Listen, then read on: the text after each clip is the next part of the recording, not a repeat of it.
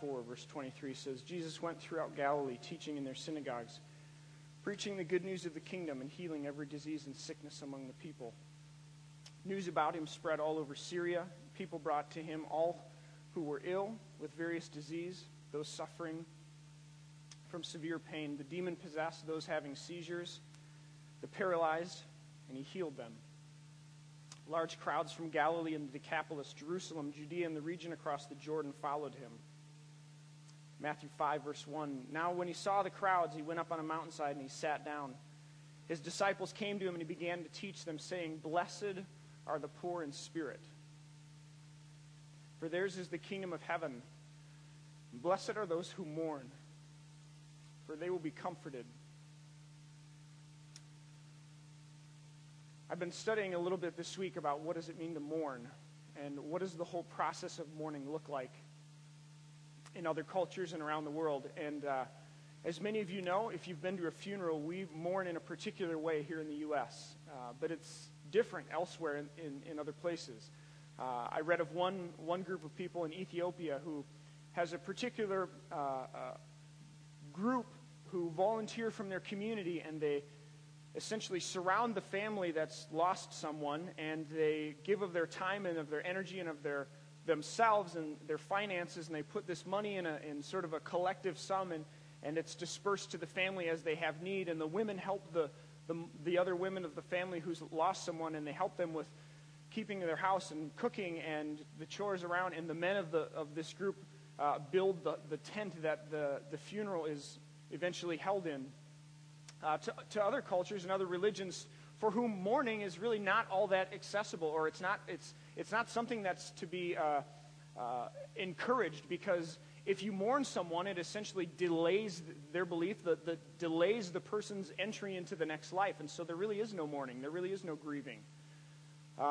Some groups of people in the Orthodox tradition, they say prayers on the 3rd and the 9th and the 40th days, and the family members actually prepare the body. Sometimes the men don't shave for 40 days as a statement of grief and in mourning. Grieving and mourning is very different all throughout the world. And it's this particular passage that I want to hone in on tonight. Blessed are those who mourn, for they will be comforted.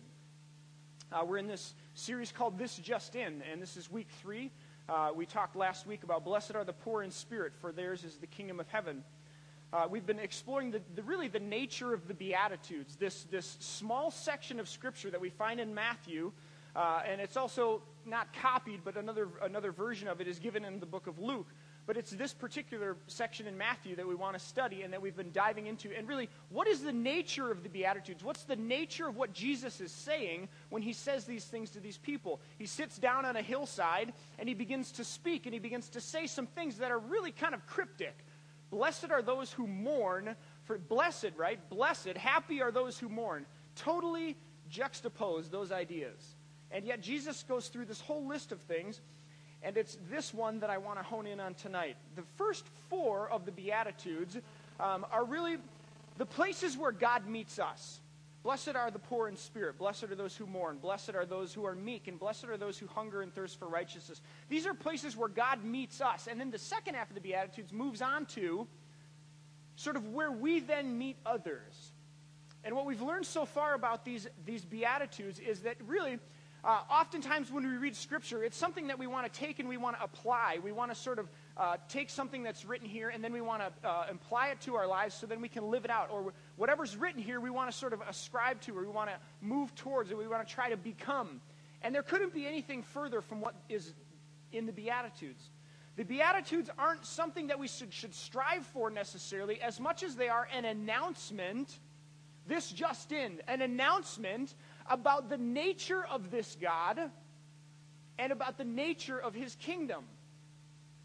And it's less about what we are trying to become and more about the fact that God meets us here in these places and in these spaces. So tonight I want to ask a series of questions. I want to ask 3 questions about this particular verse. Blessed are those who mourn, for they will be comforted. What does Jesus mean? What were the actual words that he used, and what did they mean? Secondly, what's Jesus referring to? And lastly, why does Jesus say this? Because, again, happy are those, blessed are those who mourn, for they will be comforted. It seems a little odd. So let's start with the first question. What did Jesus really mean when he said this? There's a couple of Greek words that we're going to translate here. We'll show you what they mean. The first one is, we've talked about, and I don't have it on the screen here, sorry. Blessed, we talked about this a couple weeks ago, but the idea of blessed, the word that's used there, is this idea of favor, or the favor of God rests on you. It's not necessarily about happy, like this emotion I feel, but rather it's a position that I'm in. I'm blessed because the favor of God, that one translator says, the I am with you of God is said when he says, blessed are you. And so it's this idea that God is near, God is with you, God is there. Blessed are you who mourn. And the word mourn is pentheo, that's the root word. And the definition of it is this idea of to mourn for the dead, but really it's this to grieve with a grief which so takes possession of the whole being it cannot be hidden. So it's this idea of grief and mourning that is so profound and so strong and so massive that it takes over you and you can't hide it, right? It's not something that can be suppressed. It's not something that can be pushed to the side. It's this grief and mourning that is so prevalent and so huge that it takes over you. Blessed are those who mourn, for they will be comforted. The word that's used for comforted I find really, really interesting.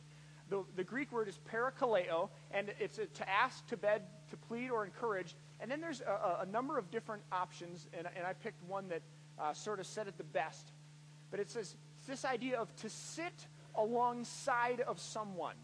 I remember when I was a kid, I have 4 brothers, and so we all grew up together in this very small home, and there was often conflict, right? There were 2 bedrooms in this house that 7 people lived in with a dog. So there was lots of conflict, lots of things could go wrong. And my grandma Jeannie, bless her heart, she's 80-something, she always tells this story, or always told this story about me and my brothers when she came over to babysit one day. So there was some incident that happened, and Jake, the middle child, of course it's the middle child, he does something that just gets Grandma Jeannie all bent out of shape. I mean, she is just, ripped, snorting mad. And she just, gives Jake a couple of swats on the behind. And when Grandma gets mad, everybody knows, that's not cool to see Grandma really, really mad. And she was mad. So she spanks Jake and says, you go to your room right now. And so Jake, head down, just brokenhearted. Because Grandma, right? The one, she used to call him Jacob, my sweetheart. And this is the woman who just whooped him and sent him up the stairs. So Jake goes up to the top of the stairs. And as Grandma tells the story, I was maybe 6, 7, 8, youngster at the time. As Grandma tells the story, I saw all this happen. And when it was all over and Jake was at the top of the stairs crying, out of the corner of her eye, she saw me come around the dining room table and around the banister and make my way up the top of the stairs. And I got to the top of the stairs, and I sat next to Jake, and I put my arm around him, and she could hear me saying, it's going to be okay, Jake. That's what we're talking about when Jesus uses the word comfort. When somebody in the midst of your despair, in the midst of your brokenness, in the midst of your mourning, comes and sits next to you, there is so much power in presence when someone comes and sits next to you and says, it's going to be okay. It's going to be okay. So this is my take on this small verse. Blessed are you who are overtaken by grief, so much so to the point that it cannot be hidden. For someone will sit beside you and say, it's going to be okay. We're going to make it. These are the words Jesus used, at least according to Matthew, but what did he really mean? Right? We all know that we can say something, but mean something else, right? You're grounded for the rest of your life. Of course, you don't actually mean that as a parent when you say that to your child. You're saying something else, right? You're saying, I'm frustrated with you, I'm upset with the decision you made, and this is your punishment. And if you ever want to see the light of day again, you shouldn't do it again, right? You're grounded for the rest of your life. That's what we say, but what do we really mean? This is what Jesus said, but what did he really mean? Let me go at it from the converse, or the negative. What he didn't mean was this. Blessed are those who mourn, for they will be comforted. What he didn't mean was this is a personal, practical, my situation, because I have lost someone or something has happened to me, I'm mourning and I will be comforted. I don't think that's what Jesus meant. Because we all know that people die all the time in grief. People die all the time in despair and lonely and with no one around. People die in that place all the time, and there's no comfort for them. So that can't be what Jesus meant. Because people are dying and are in that place all the time, and no one comforts them. I could go on and on and on about situations all around the world where people are mourning and no one comforts them. So that's not what he means. What I think he does mean is, I'm going to throw out a big theological word here, and I'm going to break it down for you. What I think he does mean is eschatological in nature, which is essentially a theologian's way of saying that it has to do with something that is to come. It has to do with something that is promised, or something that is coming, or something that we can anticipate and look forward to. So put yourself in the first century as a first hearer of this Sermon on the Mount. And Jesus says, "Blessed are those who mourn, for they will be comforted." I think what he's getting at is eschatological in nature, in that he's pointing to something that is coming. Which kind of leads me to the second question I want to explore tonight. What is Jesus really referring to? What's he referring to? If he doesn't mean that it's my personal mourning, my personal grief, and my personal situation, but it's eschatological, it's something about in the future, it's something that's to come, what's he referring to? Because remember, we started here when we talked about this, that if you're going to talk about Jesus and you're going to talk about the Sermon on the Mount and you're going to talk about the Beatitudes and you're going to try to understand him and you want to have any shot at understanding him, you cannot remove him from the original context in which he was in.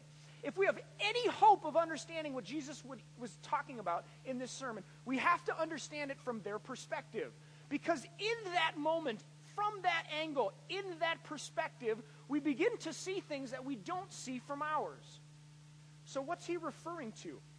If we have to get into Jesus' original context, then what is that? Jesus was Jewish, okay? He was a Jewish teacher who walked across the countryside like many other Jewish people in his day and age, and he taught people. Later on in the 2nd, 3rd, 4th centuries, we get what we call rabbis, okay? They didn't have those then, but that's what they would have been the closest thing. So Jesus is essentially a wandering Jewish teacher, prophet, rabbi, who is speaking in this context at the Sermon on the Mount to an absolute mass of humanity. What Matthew wants us to know in this introduction, that people came from the Decapolis, from Judea, from Jerusalem, from across the Jordan, is that there is a massive crowd of people, and they're from all over the place. There's Jews, there's people that know the story of Israel, there's people that don't. There's people that know the hope that's promised in the Old Testament, there's people that don't. There's pagans, there's women, there's men, there's children, there's all kinds of people. This is the context in which Jesus says, "Blessed are those who mourn, for they will be comforted." And it's into this context that I think he refers to some very profound and very weighty, very important, I would say even, what's the word I'm looking for? The Jews would hang on these passages. These were so important that they were an anchor for them. Have you ever seen people rock climbing and they're like hanging by a fingernail? The Jews, these passages that Jesus refers to are ones that the Jewish people would have hung on to for dear life. Turn to Isaiah chapter 61. If you have your Bibles, if you don't, there's some red ones in the seat pockets in front of you there. Isaiah chapter 61.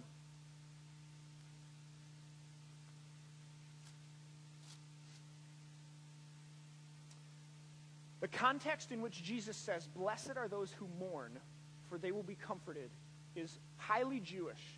It's the 1st century. He's a rabbi, and he's speaking to people who, most of them would have known the story of the Israelites, and even if they didn't, they would have been at least familiar with it. And so he says, "Blessed are those who mourn, for they will be comforted." Isaiah chapter 61, this is the prophet. If I had one book in the Old Testament to understand the New Testament, it would be the book of Isaiah. Because constantly, Jesus refers to it, and the gospel writers are referring to Isaiah. And lo and behold, in chapter 61, we find something that Jesus taps into. And it's a narrative. It's a story. It's a theme. It's an overarching understanding that the Jewish people had about God and what he would do and who he was. So the prophet Isaiah begins to speak, and he speaks on behalf of God in this passage in Isaiah 61. And he's talking about the year of the Lord's favor. The year of the Lord's favor could be synonymous with the year of the Jubilee, and it's essentially this year, this idea that all the debts are canceled, all the prisoners are set free, the blind are healed, the lame can walk. Essentially, God comes back and he puts to right everything that's gone wrong. It's the year of the Jubilee. And so Isaiah begins to speak, and he says this: "The Spirit of the Sovereign Lord is on me, because the Lord has anointed me to preach good news to the poor. He has sent me to bind up the brokenhearted, to proclaim freedom for the captives, to release from darkness for the prisoners, to proclaim the year of the Lord's favor, and the day of vengeance of our God." To what? To what? To comfort all who mourn, and to provide for those who grieve in Zion, to bestow on them a crown of beauty instead of ashes. You ever read a passage in the Old Testament that talked about weeping and gnashing, and they would put ashes in sackcloth? Ashes are a sign of mourning and of grieving. Isaiah, the prophet, says, this is what God says to you, people of Israel, and to the nations, that I will provide comfort for those who mourn, and I will give to those who grieve a crown instead of ashes. I will give you oil of gladness instead of mourning, and a garment of praise instead of despair. Turn to the right to Jeremiah chapter 31. It's just one book to the right, Isaiah, Jeremiah. Isaiah 31, one of the most quoted evangelical passages in all of the Bible is in Isaiah 29, but we're not going to talk about that. Jeremiah chapter 31. If Isaiah is this prophet who speaks on behalf of God and he says, this is what's coming, the year of the Lord's favor, the year of the Jubilee, when the captives will be set free, when the prisoners will be set free, when the lame will walk and the blind will see, this is what's coming. Jeremiah taps into the same stream. He taps into the same story. Verse 9 says, and they will come, he's speaking of Israel, they will come weeping, and they will pray as I bring them back. I will lead them, God's speaking, he says, I will lead them beside streams of water on a level path where they will not stumble, because I am Israel's father, and Ephraim is my firstborn son. Hear the word of the Lord, O nations, proclaim it to distant coastlands. He who scattered Israel will gather them.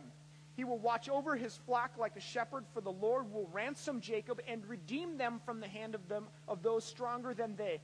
They will come and they will shout for joy on the heights of Zion, and they will rejoice in the bounty of the Lord. The grain, the new wine, the oil, the young of the flocks and the herds, they will be like a well-watered garden, and they will sorrow no more. Then maidens will dance and be glad, young men and old as well. And I will turn their what? Mourning into gladness. I will what?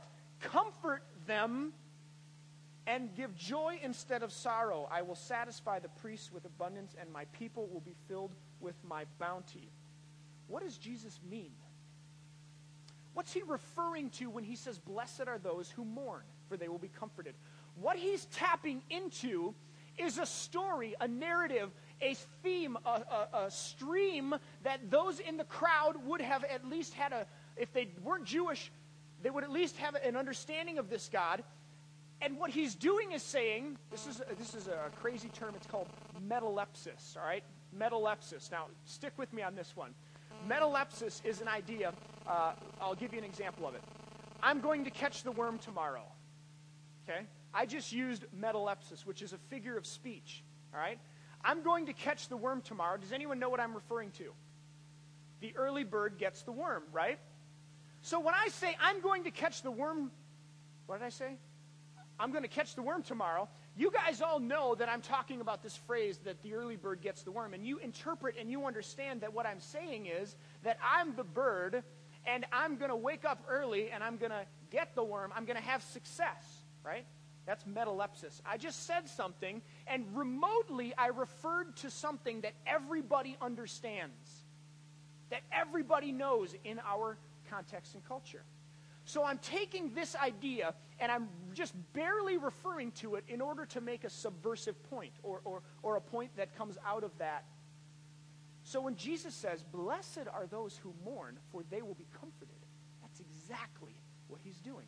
The gospel writer Mark, when Jesus is being, a whole bunch of people are gathered around, and they don't like what he's doing, and they're going to stone him, and they bring him out to the edge of a cliff. Do you know this story? And the gospel writer, this is a bizarre way to end the story, but he says this, and Jesus passed through them. Metalepsis. What story is Mark tapping into? Passed through them, passed over them. That's the Exodus, gang. Right? When God showed up and brought the people of Israel under the hand of Pharaoh, and he passed them through the waters. So Mark is just barely, remotely referring to this story, but everybody in the audience would have gone, oh, he thinks Jesus is like Moses. So when Jesus says, blessed are those who mourn, this is exactly what he's doing. He's tapping into a story, a stream, a narrative that the Jews believed about the world and about the condition of our hearts and about the condition of this world. And the fact is this, that there is reason to weep and mourn. There is reason to grieve because the beautiful world that God has made has been sabotaged and it has been ruined by an enemy, and the enemy is Satan, and it's you and it's me.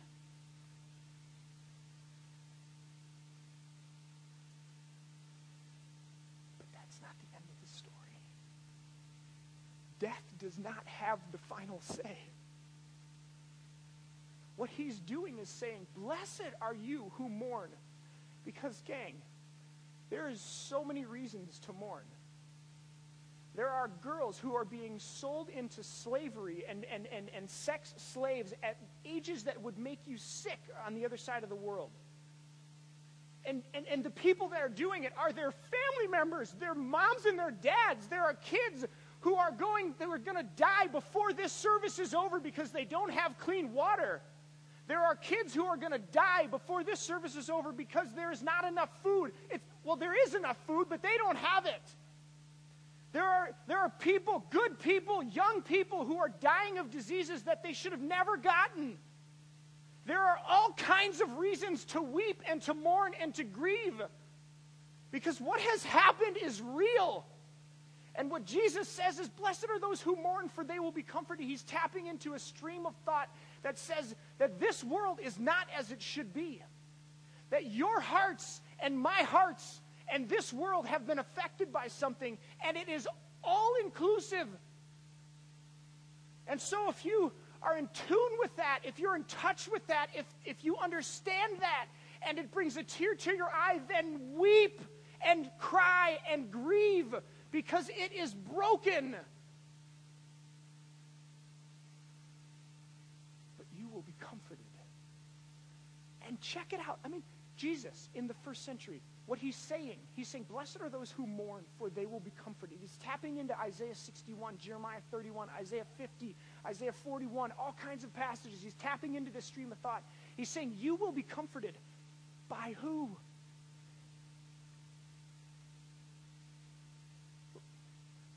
Him. He's saying something, and he's tapping into some beautiful idea about God and the nature of the world and what God has promised to do. And he's standing right in front of them. And he's pointing himself towards the act that will redeem and restore and recreate that which has been broken and that which has been sundered. So what's Jesus referring to? This Old Testament understanding that God, the God of creation, has promised something, that he would return at some point, that this world that's broken would be put to right. Now, he has not abandoned it. He has not left it. He's not walked away from it. No, he's gotten himself involved in it. Why does Jesus need to say this? I would say that there's probably a couple of different people in this audience. I'm guessing that there may have been some of those in the audience who, for them, because, you can say one thing, and depending on who's in the audience, it's interpreted all kinds of different ways. depending on where you're coming from. I'm guessing that for some of these people in the original audience, this was earth-shattering. This was groundbreaking news that had just come in. Blessed are those who mourn, who are in tune with the fact that the world is not the way it should be, because they will be comforted, that there is a comforter coming, that there is the parakaleo. Does anybody recognize that word, paraclete? That's the one that's Holy Spirit in the New Testament. There is someone and something that's coming, and God is about to do something. For them, this is fresh, brand new news, and it's good news. Because they look around them and they see people and hearts that are broken, and folks who are in despair and at the end of their rope. And they hear this message, blessed are those who mourn. Blessed are those who are in tune with how bad it is here, because they will be comforted. I'm guessing that for them, this is groundbreaking, earth-shattering news that changes everything. And I'm wondering if there isn't anybody in this audience tonight for whom this is new news. That the grand story of the Bible is the one that you have seen tonight and you are watching before your very eyes right now. That there is a good and loving God who made everything. And it was beautiful and it was good. And that something, someone had chosen to go against God and convinced others to do so as well. That this way that God had made was not the best way, and he convinced others to go with him. And because of that, sin has entered the world and has wrecked everything. And yet, this God stepped in and got his hands dirty and began at the cross the restoration and the recreation, the redemption of that which was his. Always has been, always will be. That was good news for people in that crowd. Fresh, groundbreaking news, and I'm wondering if it isn't for you tonight. I'm guessing there may have been a couple other different people in the audience. For those, it may have been fresh news, new news. I'm wondering if there weren't some in the audience who needed to be reminded. Who got so stuck and so weighed down in the midst of this, where things are broken and people hurt each other and things don't go the way they should be and people die, and the beautiful world that God made for us has been ruined in so many ways. I'm wondering, I'm guessing that there may have been some in the audience who needed to be reminded, blessed are those who mourn and who are in tune with how bad it is here, because you will be comforted. Because something is coming. Remember, Jesus is saying this, and he hasn't died and been resurrected yet. He's saying something is coming, and we look at it from this side, and we say,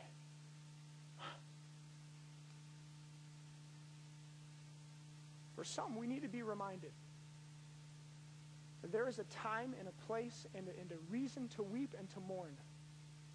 Because we live on this side of the cross, but we live on this side of redemption, where God has made everything new, and his rule and his reign and his desires and dreams for creation are real in the fullest. We live in between these two spaces, in between these two trees, if you will. And there are moments and times when it is just so obvious and so painful that this is not the way it should be. When kids are sold into slavery, and kids who can't eat, and kids who grow up without dads, and you know the atrocities that happen in this world. When those things weigh you down, it's easy to forget that Jesus said, blessed, the favor of the I am with you of God is with you who mourn, because you will be comforted. Because something has happened. And there are moments when these fractions of light, these pinpoints of light, where the light of God shines into the world through the people and the places in which he's redeemed, and we see these bits of glory. I think Jesus calls them the kingdom of heaven, where the rule and reign of God, where the hopes and dreams of God happen in this world, even in the midst of this crazy world. Those are the places where the kingdom exists. And Jesus says, let me remind you of the story. Let me put you in touch with the story. Some it was fresh news. Some it needed to be reminded. And for some, I'm guessing they needed to be totally shaken, totally blasted with this news, because religion has an ability to insulate, where those who are on God's side somehow begin to create layers and layers upon layers upon layers, to where the reality of the world we live in is so far removed from where we are as saved and Christian or God's people that we aren't even in tune or in touch with how bad it is. And worse than that, we're not even in tune with what our role is in that. And Jesus stands there and says, "Blessed are those who mourn, who weep and cry and grieve over the fact that this has gone asunder, this has gone awry, and something has infiltrated and sabotaged it. Blessed are you who are in tune with that, because you will be comforted." Some of you have no idea, because you're so far removed from it in your religiosity that you don't even, they're like there's no pulse there.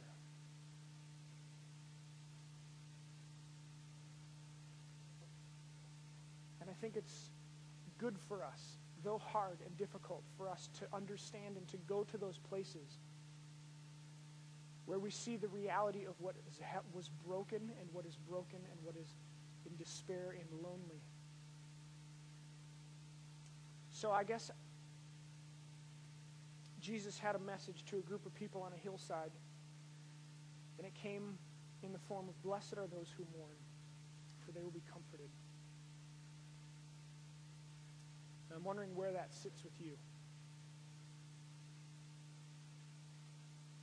Would you pray with me? I'm going to invite the band to come up. They're going to lead us in one more song. God, would you make real to us, and would you make known to us by your Spirit? Would you help us understand who you are? Would you help us understand what your Son, this traveling prophet in the hill country of the ancient Near East, said so long ago? Blessed are those who mourn, for they will be comforted. God, I pray that if there are those here tonight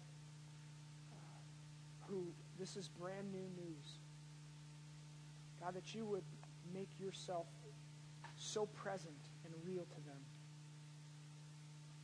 God, for those of us who find ourselves in the midst of despair and brokenness and loneliness and in the worst that this world has to offer, that the enemy has to offer, God, would you help us grieve and mourn, but to do so with hope. That death is not the end, that the worst that the enemy has to offer in death has been overcome. And that the story continues, that the God who created, who promised to come back, has come back and has now invited us into this good news of redemption, this ongoing restoration, until we anticipate one day when you will fully rule and reign. God, that's what we want to be a part of. That's what we want to be about as a church. Would you make that real to each of us tonight?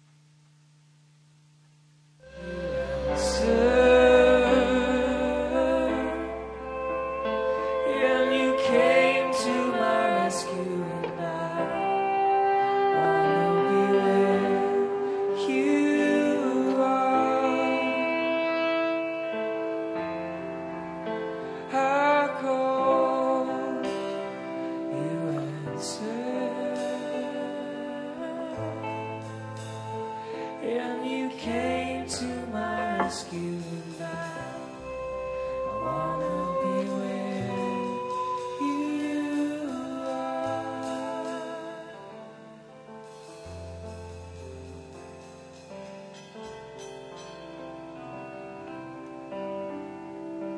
This is the gospel. That a God who created and loved entered our world and took what the enemy would use to steal and kill and destroy and has begun making something that is beautiful out of that which was broken and that which has been burned. And he says, anyone who will come. Anyone.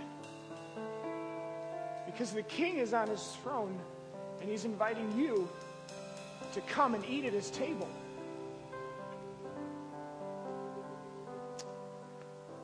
That's it. Trust what he has done. And there is life. Trust not, and we're on our own. This is the kind of church that we want to be. This is the kind of people that we want to be. So if you're here tonight and you need this, then join us. Say yes to Christ.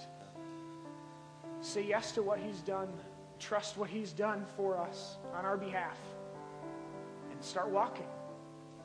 Because the awesome thing is that though something has been done at the cross, the beauty of the gospel, the profound, unbelievable is God says, help me make this work for justice and for righteousness and for goodness and for truth. Work for that here, now, because it matters.